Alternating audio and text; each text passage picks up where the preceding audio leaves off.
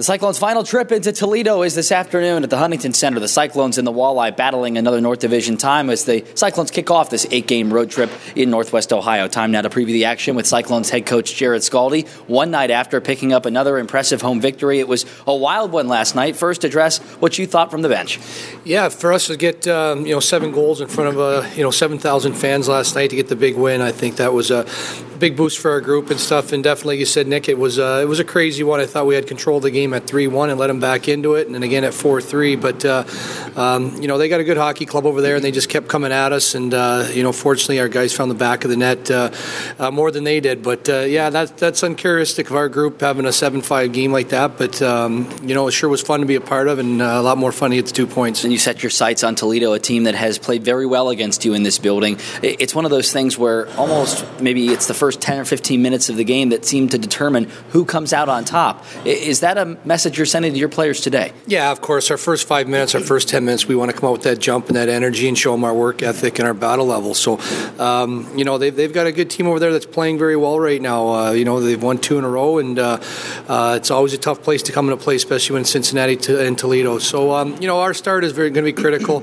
I think, as the game moves along, also is just paying attention to our details, not having any lapses defensively, and making sure we're placing pucks properly offensively, and continue to get pucks to the net. You make a trade today as Derek Foam gets sent to Wheeling. You're at defensive numbers now. David Ledier returns for the first time since early February. A big switch, although obviously getting rid of Foam, moving Ledier into his slot, a guy who played very well for you in the first half of the season.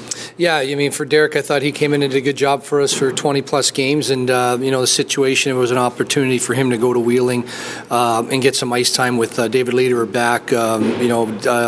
Foamy wouldn't be in the lineup today, so I thought it was an opportunity to help him out and get him to Wheeling and help their club. And, of course, they're going up to Chicago today, so anything we can do for Wheeling in this situation. But, with David Ledier, we're excited to have him back. I mean, he's a guy that's done a great job for us all season long. He plays all situations, and, we missed him over the last month. Okay, Alain Goulet's first game as a Cyclone last night. Give us your assessment of his debut. I liked him. I liked what he brought. I think he skates the puck very well. I like the way he shoots the puck. He's got great wrister from the point. That's going to help out our power play. Nice to see him get on the board in his first game. But, he's a big body back there, too. Something that, we're not the biggest defensive core back there, but I think with, his reach and his size, I think it's going to benefit us. And, again, just the way he moves the puck and the way he skates, I thought he played very well last night. Chet Pickard will be in net today. He's a guy that when he plays angry, he plays extremely well, and he did that last week. And to kick off what was a busy week for him, he started, obviously, in a cleanup role against the Walleye last Sunday. It's a situation for him now winto he can find a way to get in the net tonight and play again. Full 60 minutes of that attitude, right? I think so. I think when Chet, comes